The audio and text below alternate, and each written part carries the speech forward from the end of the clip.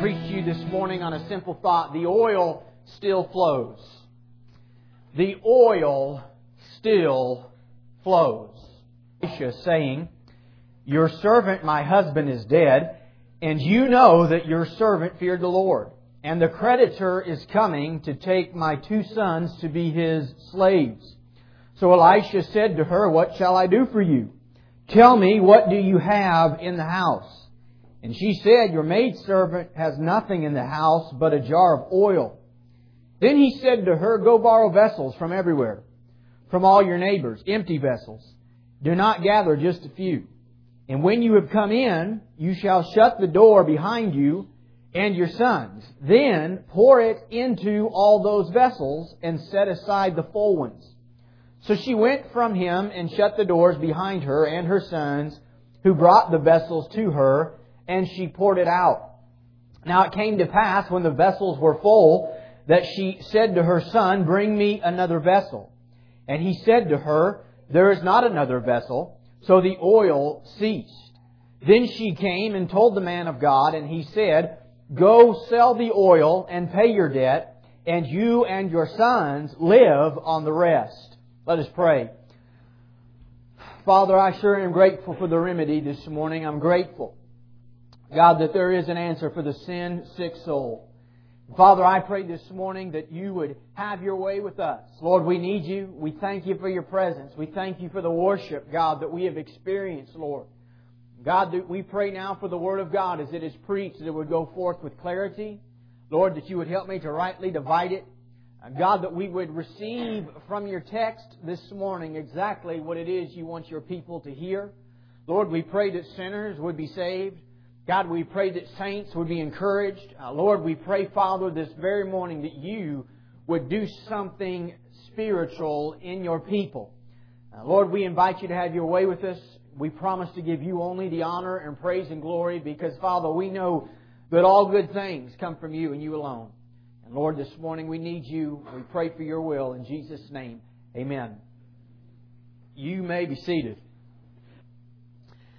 One of the things that we see right off in the text, the Bible says that this she was a widow, obviously, because her husband had died.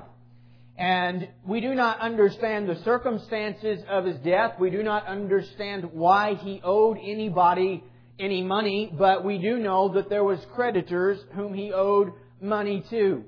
And the creditors, because the man was dead, they now come and they want to take her sons as slaves. Now, in this day and time, that did not mean that they would have been slaves forever, but that they would have been slaves for a period of time until the debt was paid.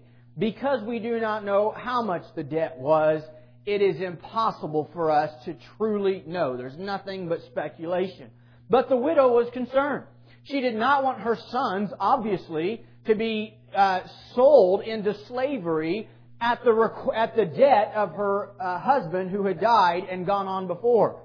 Now, one of the things that we see right off the bat this morning is that the widow and her sons had to pay a debt that wasn't really their fault. They had a debt that they were responsible for that really they had not incurred intentionally. It was not their doing. It was simply the fact they belonged to the family of the man who owed the debt.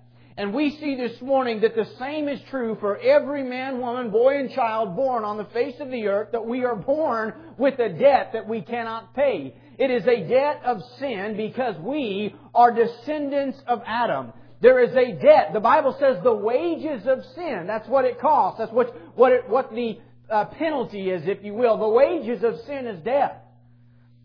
Every single one of us had a debt we could not pay. This morning, if you are here and you have not truly been born again, if you have truly not been saved through the power of Jesus Christ, you have a debt that you cannot pay. It is a debt that is due because of sin. And the truth is, we sin because we are born with a sin nature. But the reality is, we are born that way. It is not something we choose to do. It is not an inheritance we choose to grab hold of. No child is born with and consciously thinks to him or herself, you know what? I'm going to be a sinner. It is in us instinctively. We are selfish.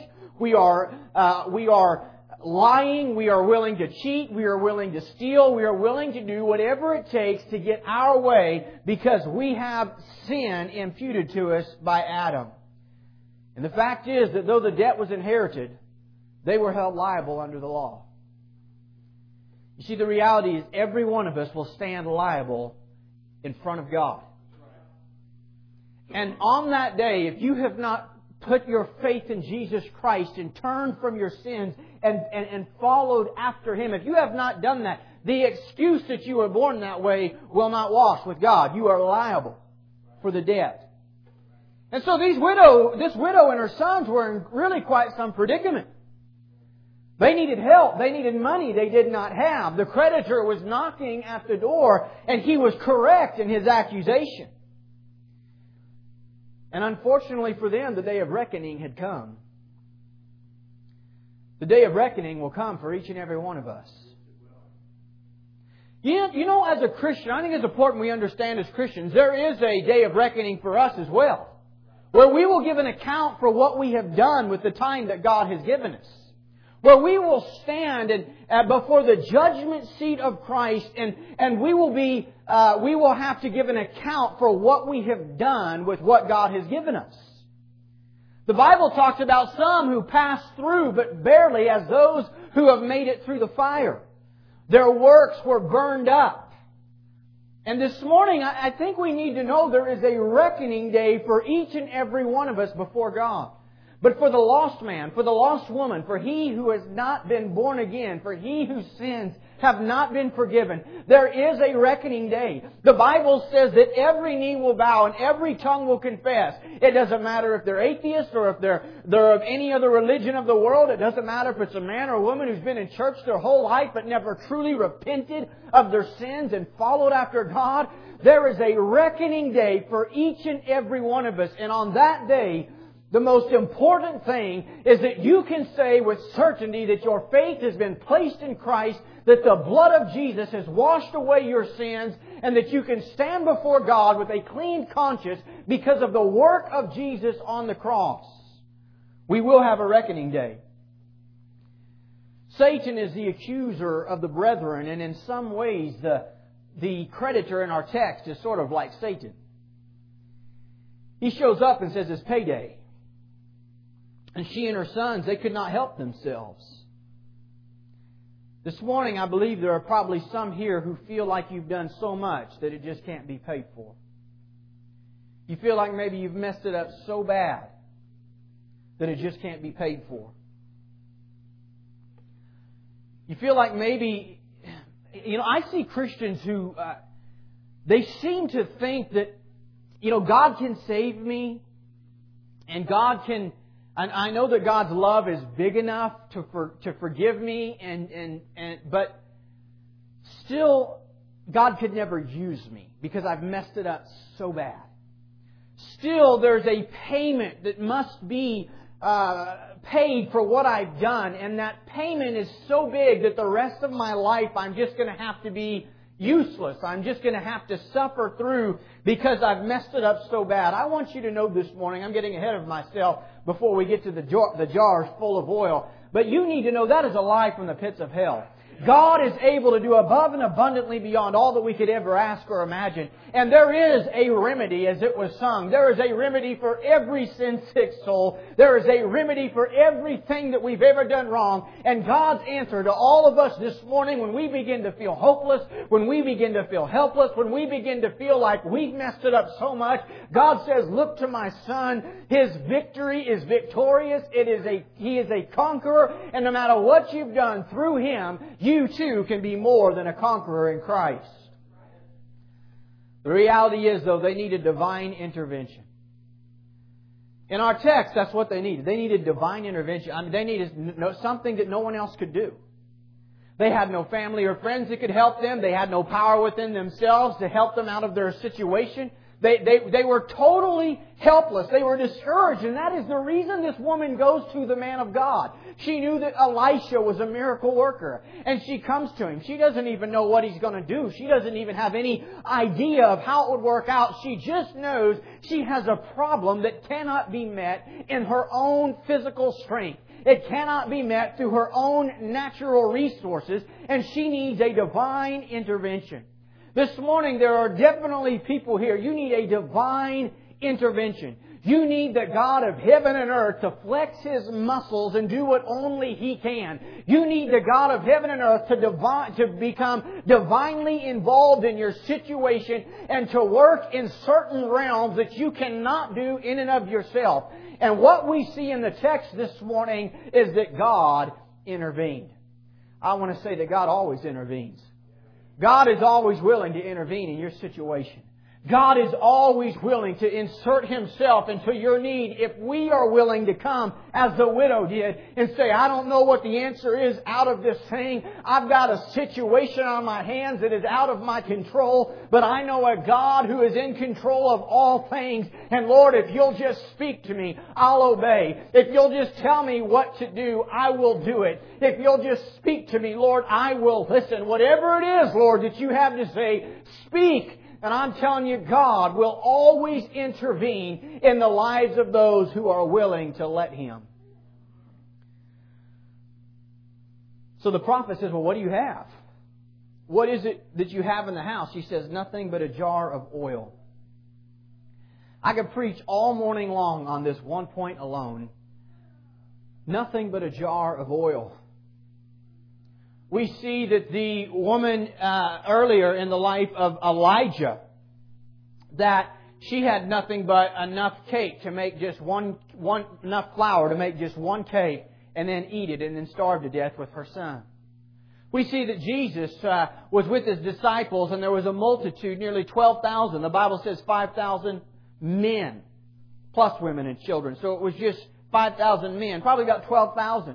And they were all hungry and they needed something to eat. And Jesus said, what are we going to do to feed these people? And Andrew brought this boy that just had a couple of fish and a few loaves. And what looked like wouldn't be enough is always enough when it's put in the hands of God. She said, I don't have anything but a jar of oil. Now the reason she responded that she didn't have anything but a jar of oil is because the question was a question of worth. It was a question of value. The problem was she needed funds to pay a debt. And so Elijah says, well, what do you got so far? What do you have to pay this debt? She says, I don't have anything but a jar of oil. It's not much. It's the only thing I have of any value. We see this woman didn't have enough to give. But God will take what we're willing to give Him. God will take what we're willing to put in His hands. The woman felt like she didn't have anything of worth to offer God. I mean, how could God use what she had? But at least she was willing to acknowledge, this is what I've got to work with. This morning, you might not feel like you have anything to offer God. You might feel like your talents are not great enough. You might feel like you have nothing of value to add to the kingdom of Christ. Listen to the preacher this morning. Listen to the man of God when I tell you, little is much when it's in the hands of God. The reason that God doesn't use people is not because they're unusable. It's because we think we're unusable. We think we don't have enough to offer to God. The reality is, brothers and sisters, when we think we've got a lot to offer God, we've probably got some pride in the way that keeps us from being usable in the first place. But when we get to the reality that we say, the need is great, the need is huge, it is unbelievable what needs to happen, and all that I've got to offer is just a little bit of oil. It's not enough. It's not the answer. But if we're willing to say, God, what I do have, I'll put it in your hands. You're going to have to do something miraculous with it. It's not a lot to offer, but it's all that I've got. And I'm willing to take all that I have and put it in your hands if you can do something with it. I'm telling you this morning, that is where God uses people. That is what God is looking for. Don't look at yourself and say, I don't have much to give God. Look at God and say, He's able to take anything and do what He wants with it. He's the God who can take little and make it much.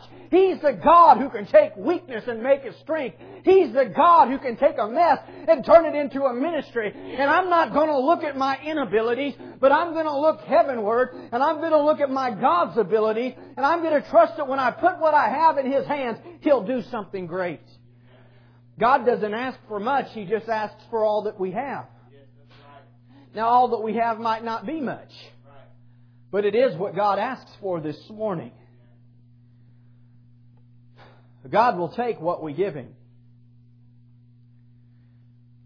An important principle about learning to walk in the blessings of God and be used of God is learning to be willing to give God what you have and learning to be thankful for what little you have.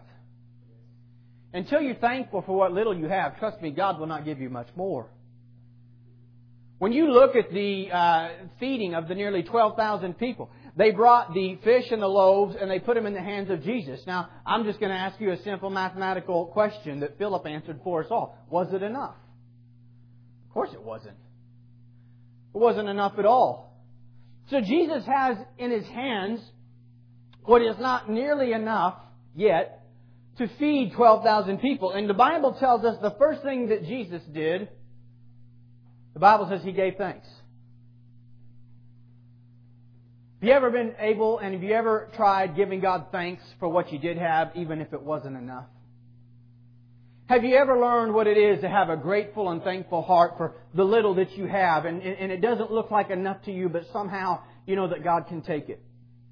You might feel like your marriage this morning is just on the brink of all out being shut down, the point of no return, and the reality is the hope is very little, but there's still a little bit. Can you honestly say this morning, God, thank you for what I do have. God, thank you for what is good. God, thank you for what I have to offer. It's not a lot. And when I look at the entire situation, it seems bleak. This morning, God says, be thankful for what you do have.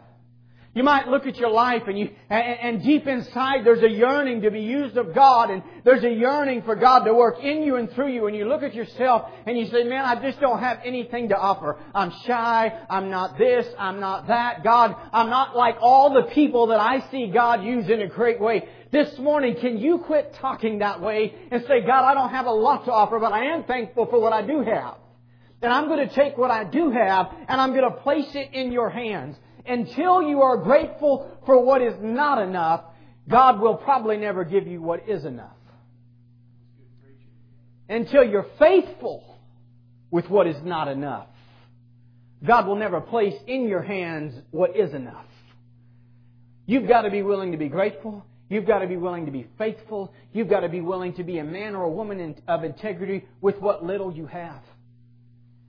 Can I say frankly, I have seen over the years multitudes of Christians who are discouraged, they are weary, they are upset because they look at their circumstances and it seems like God is just not blessing the way they need blessed. It seems like God is not giving what they need. It seems like the situation is hopeless and they remain discouraged, they remain in a bad attitude, and they never get to the place where they can honestly be thankful for what they do have. Here's the principle this morning. God knows your heart. And God wants us to truly be thankful for what we do have. It doesn't work to pretend. It doesn't work to say and act as if I'm grateful for what little I have, if deep inside I'm actually resentful, I'm tired of it, I just want to give up. I've got to get to the place where I realize, God, you couldn't do anything. And like the widow of our story, God, I don't fully understand. I don't know how it's going to happen. All I've got is a little bit of oil. Now Elijah said, go and get some empty vessels. In our text, the empty vessels really represent us. You see, they're of no value or use until they're filled. I mean, that's really the whole purpose of a vessel. It's to hold something. That's why it's created. That's why it exists. That's why the potter put it on the wheel and formed it into a vessel. There was a purpose for it, and eventually the purpose is to hold something. But it's of no value in and of itself until it is filled with what it was meant to hold. The same is true of us. The Bible even talks of us as being earthen vessels. God wants to fill us with Himself. Mankind has become the dwelling place of God. And in all reality, concerning eternity, concerning what matters, we are truly useless. We are truly worthless until God Himself has had His way with us and has filled us with Himself. We're of no value until God fills us. Notice the need for them to hold the oil, yet the oil is really the only thing of value. It's a beautiful picture of something that's incredibly difficult to explain. The value is the oil, and in essence the oil is a representation of the Holy Spirit, yet the oil needs a place to be held. The same is true of the Holy Spirit and us. God desires to live in us. God desires to live in you. God desires to fill you, to dwell in you, to work in you, to live in you, and to work out of you, and to work through you. Yet He's the one that's really of value. He's the one that's really significant. He's the one that does the work. Any good thing that's done through these hands, through these feet, through these eyes, and through this mouth, any good thing that we do, it's only Him. But just like the vessels, God chooses to live in man. I believe God needs vessels this morning who are willing to empty themselves out and let God fill them up. It didn't matter where the vessels came from. Didn't matter their size, didn't matter their shape, didn't matter their color, but as many as could be found, as many as could be filled. The prophet said, bring them all. That's just like God. I'm telling you this morning, God is able to work in anybody. It doesn't matter your background, doesn't matter where you've come from, doesn't matter any of these things. Not your color, not your age, not your size, not your shape, none of that. God is able to work in each and every one of us who are willing to simply say, I will pour myself out, God, so that I can be filled with You. It didn't matter what type of vessels they were. They just had to be empty. I believe that's one of the big problems with us today. You see, a vessel has to be empty before it can be filled. It did no good for the widow to bring in full vessels. They needed to be empty. Christ is for empty sinners, and for empty sinners only. And as long as there is a truly empty soul in a congregation, and the Word of God goes forth, Christ is willing to fill that soul with His love, with His grace, with His very presence. It's when we're full that we stop up the flow of God. It's when we're full of ourselves that we hinder the outgoing of free grace. It's when we think we don't need any more God. It's when we think that really I just want God in this one area of my life. This morning, God wants to fill every area of your life. God wants to be Lord of all of your life. I'm a believer that unless He is Lord of all, He is not Lord at all. God is not a God who's willing to take half. He is a God who wants all of your life.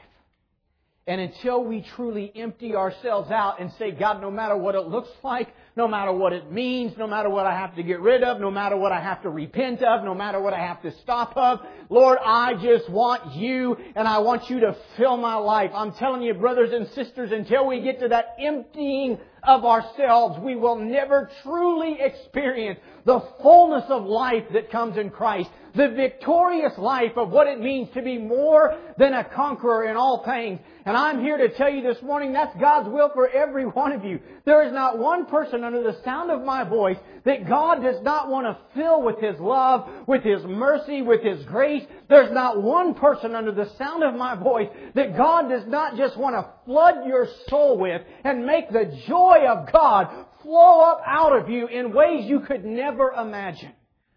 The problem is not that God is not willing. The problem is that we are not willing. The problem is that we are too full of ourselves and what we think we should have going on in our life. What we think God needs to do. Next we see the faith of the woman. Can I confess I don't understand all of the great mysteries of God. I just know that they are. I cannot always explain why, I just know that it is. Notice that Elijah made her do it. I mean, why not just do it himself? Why didn't Elijah just say, well, bring me the oil, and I will pour it out, and I will, however much you need, you tell me, and once you got enough, then I'll stop. Elijah said, you do it. Elijah said, you go into the privacy of your own home with your sons, and you shut the door behind you. And once you have all the vessels in there, then you take that oil and you begin to pour. Why? Here's what we see. That while God is the miracle-working God who is capable of doing all things, He chooses and desires and commands that we participate in faith. That we are willing to be obedient to what He tells us to do. Could God have just, boom, made oil and made it exist and created vessels? And could God have told the prophet to tell her, just walk back into your house and you're going to find when you go back in, there's tons of oil and everything you need is there? Sure, He could have. But God chooses to have us operate in faith. And until we are willing to operate in faith and in essence join God in this journey of faith and say, Lord, I will do what you tell me to do, we will never experience the fullness of God's blessings. Imagine if the widow's response to Elisha was, well, that's silly. I mean, there's only enough oil to fill this one. And if I pour it out into that, then it's going to be empty. I'm just going to be pouring oil from one to another. That's ridiculous. But by faith. She said, I know this is a man of God. I've watched God work through him. And in that day and time, Elisha was truly the representative of God to that nation. And so she knew she had the mouthpiece of God telling her what to do. And it might not make a lot of sense. But she was willing to be obedient and by faith to do what she was asked to do. God always delivers His servants in ways that exercise their faith. God always delivers His servants in ways that exercise their faith. Our problem is we want God to operate independent of our faith. And God says, no, I want you to do something. I want you to love your enemies. I want you to give sacrificially. I want you to do this or to do that. I want you to be the selfless one. I want you to trust me in the times of hardship and darkness. I want you to be the one who walks in joy unspeakable. I want you to be the one who does this or who does that. And until we are willing to be obedient, I'm telling you this morning, we'll never really experience the flowing of the oil, but the oil still flows. God is looking for Christians who believe Him. God is looking for Christians who will stand on the authority of His Word and of His commands and say, I'm not going to be moved, not to the left or to the right. I'm not going to make excuses for my disobedience. I'm not going to make excuses for my lack of faith. I'm not going to make excuses for my poor behaviors. I'm not going to make excuses for my poor choices. I am going to stand on truth and say no matter what, my God is able to deliver, and I'm going to be faithful even when it doesn't make sense. God always delivers His servants through ways that require them to exercise faith. I've learned in my life at times when where I felt God was trying to move me into another season, where I felt God was trying to mature me as one of His sons, where I felt God was trying to move me into a new realm of faith. The Bible says we go from glory to glory. And in those times I've been conscious of that, and I've prayed, God, help me to get where you want me to be. God, help me to mature into the man of God you want me to be. Lord, help me to get there. And as I pray that, I can say 100% of the time, God brings me into circumstances that require that I exercise my faith. Now, what is faith? It is believing God for what we can't see yet. It is trusting that God is right when it looks like He's not. It's trusting that God is in control because He says He is when it looks like He's not in control. It is being willing to say, I'm not going to take matters into my own hands and do what God isn't doing because I prayed and prayed and prayed and it doesn't look like it's supposed to. It is being willing to stand firm and stand strong for what is right, to remain in your integrity and to trust God when everything around you is saying, that's foolish. Now here's the message this morning. If you want to mature in your faith, if you want to be delivered by God, if you want the oil to flow in your life, understand something. God will bring you into circumstances where your faith will be tested. Adrian Rogers used to say, a faith that has not been tested cannot be trusted. God always delivers His servants in ways that exercise their faith. And she did accordingly to what she was asked to do. She didn't tell the prophet that he was going to make her a fool. But she believed in the divine power and goodness of a divine, powerful, and good God. And we see in verse 6, now it came to pass when the vessels were full. She said to her sons, bring me another vessel. And he said to her, there is not another vessel. So the oil ceased. Now we see the vessels are full. Who paid the debt? God did. You see, she had a debt she could not pay. God said, I'll pay it. This morning, can I tell you, our sin debt was paid on the cross. We had a debt we could not pay. Jesus said, I'm going to step in and I'm going to pay it, and I'm going to pay it in full.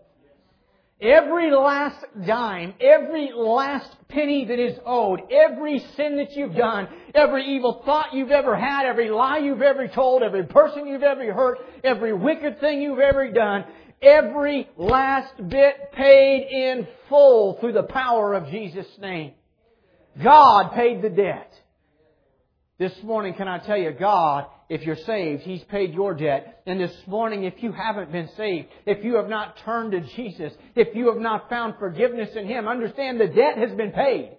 It's already done. All that you've got to do is turn to Him and say, Lord, I place my faith in You and I will follow You and I will look to You alone to pay my debt.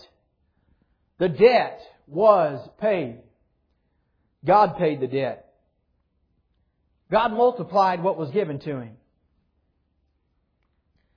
Can I say this morning that you have God in the measure which you desire Him? I know that most of us, myself included, don't like to hear it. But you have as much of God as you want. The problem is most of us just don't really want to work for what God's called us to work to. We don't want to exercise faith. Well, that's silly. You want me to go to all my neighbors and ask for all their empty vessels? What am I going to fill it with? I got nothing. And we just want to be negative. We want to explain why we don't walk in the power and grace of God. But the reality is you have as much of God as you want this morning. Unfortunately, God does not have as much of us as He wants. He wants all of us. He wants every bit of us. I'm going to just stay here for a couple of minutes. You know,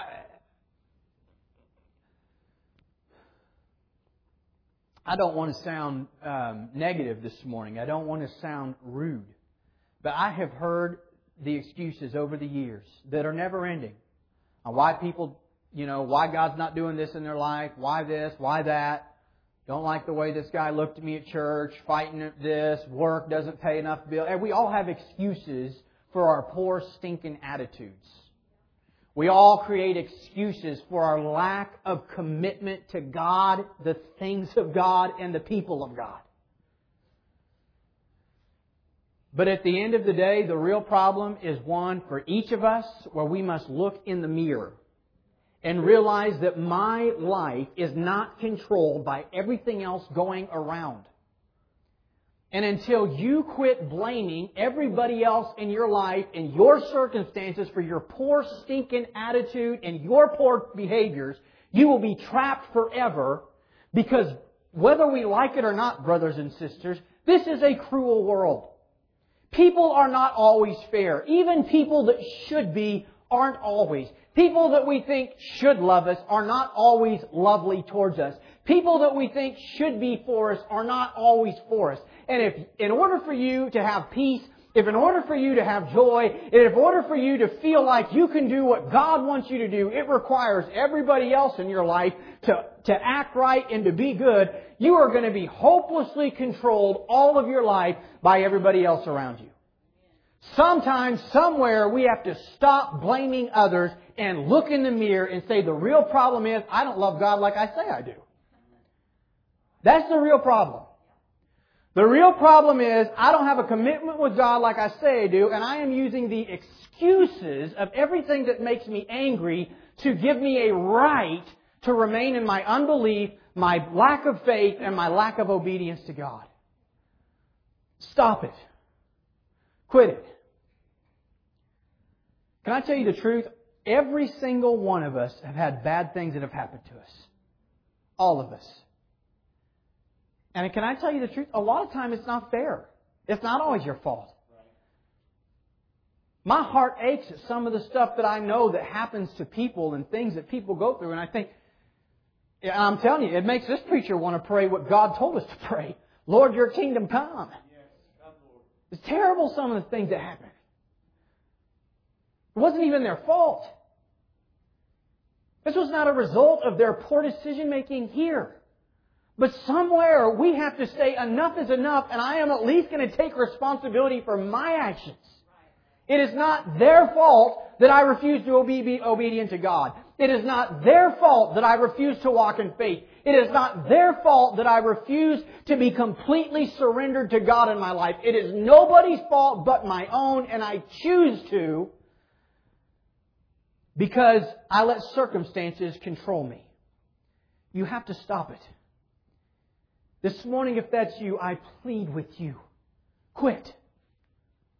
Own your own life. Understand that with you and God, it is enough. God can do anything that He wants regardless of all the circumstances and bad things that have happened in your life. You have God in the measure in which you desire Him this morning. Understand that wishing is one thing, but being willing is quite another. Lazily wishing that God would do something great in your life and strenuously working to do the will of God in your life are two totally different things. I had a conversation with a brother this morning before church about this idea. Guys, we're a lazy culture. We are. We have learned how easy it is to push a button in our vehicle and all of a sudden it's cold. We have learned that if we don't feel like making a meal to eat, we can drive 3 minutes down the road and have a hot one in less than 5 minutes. We are a society that we want what we want and we want it now and we don't want to do any work for it. And you know what we've kind of, because of this culture and because of the day and the time, it used to be, back when our grandfathers were living around and doing what they did, it used to be that they had to work hard and they had to save and they had to toil and they had to labor before achieving the result.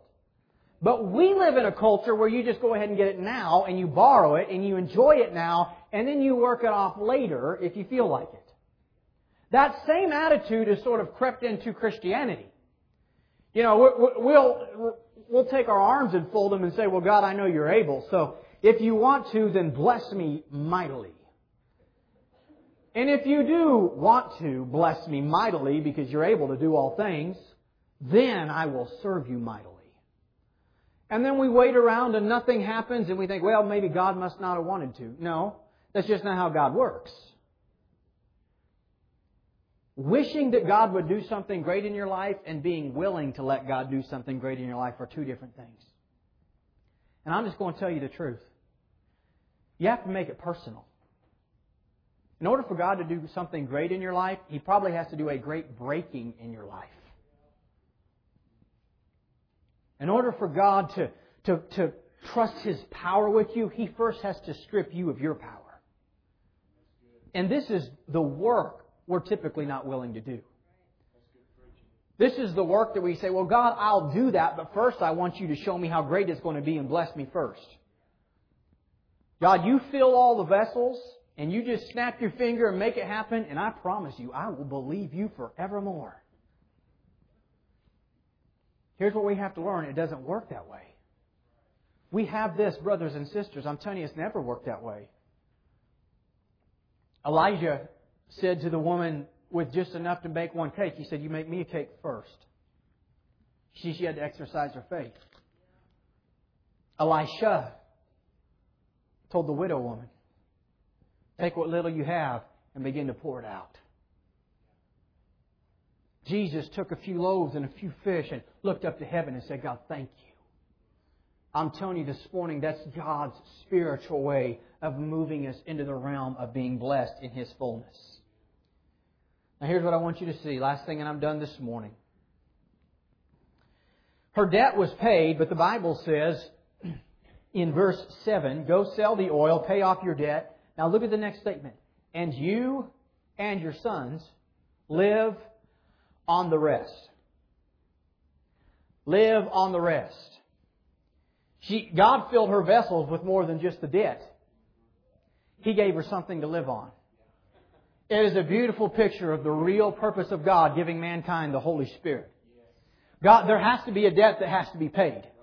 We all need to be saved. All have sinned and fall short of the glory of God. And there is nothing more important in your life than knowing that the debt has been paid. There's not a decision you will ever make more significant to your eternal soul than knowing that your debt has been paid. But I'm here to tell you this morning that after the debt has been paid, God has more to give. God has something that we can live on. God wants to fill us, not just enough to pay the debt, but He wants to fill us in such a mightily and powerful way that there is life within us yet, and that there is more to come, that we can live on His mercy and His grace, and that not only has the debt been paid, but I have been filled from the bottom of my feet to the top of my head with the life of God, and there is more than enough. That's the type of God that we serve.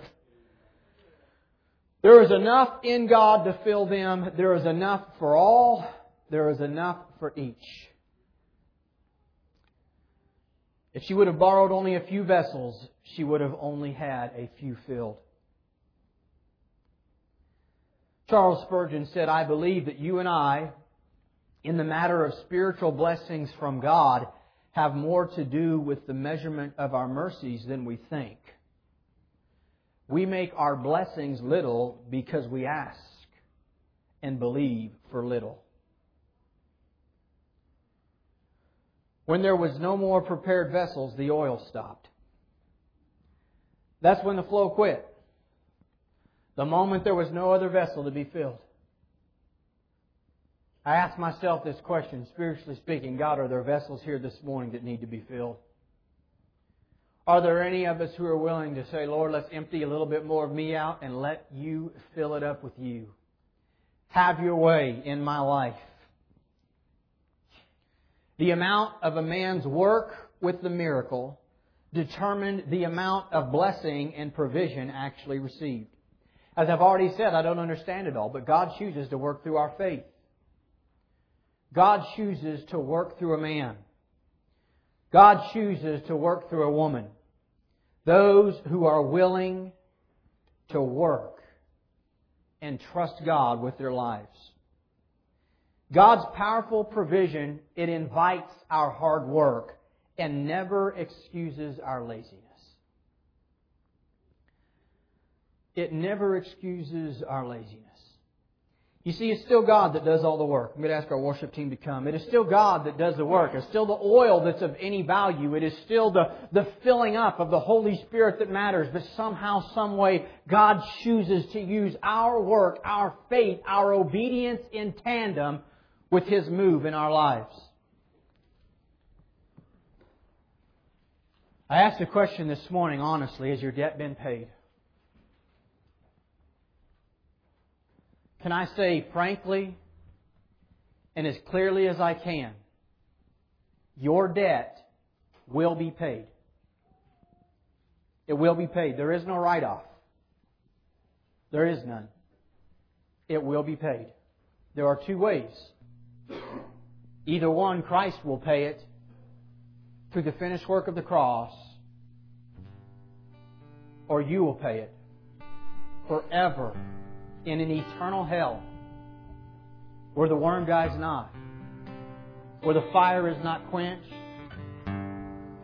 where forever you are reminded of every time you turned away the offer to have that debt paid. This morning, has your debt really been paid? Are you truly saved? If you died today on the way home, can you say with certainty that you would go to heaven? Can you say with certainty that, yes, I have placed my faith in Jesus Christ. He is my Lord. He is the Lord of my life. I might not be perfect. I know that I'm not sinless, but I love Him and I desire to be His, and I live my life to follow Him. Can you say that honestly this morning?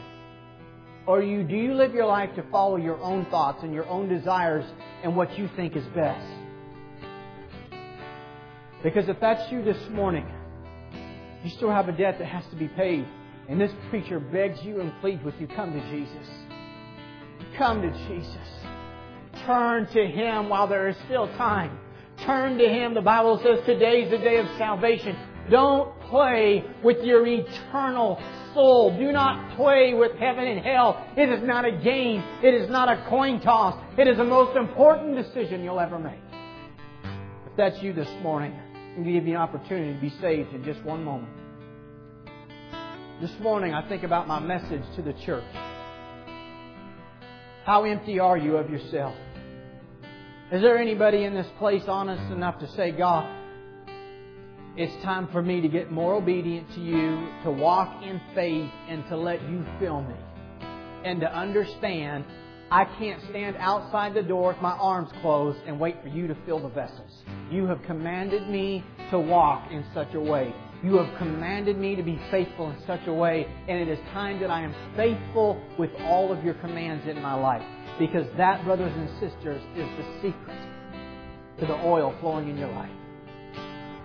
The oil still flows this morning. God is still good. He is still alive. He is still well. He is still changing lives. He is still saving sinners. He is still filling the vessels this morning with the oil of the Holy Spirit. Father, I pray that You move all across this room. In Jesus' name, God, Your Word has gone forth. I pray that it would produce in us what You wanted to do this morning. Finish what You've started right now. Holy Spirit, move across this room.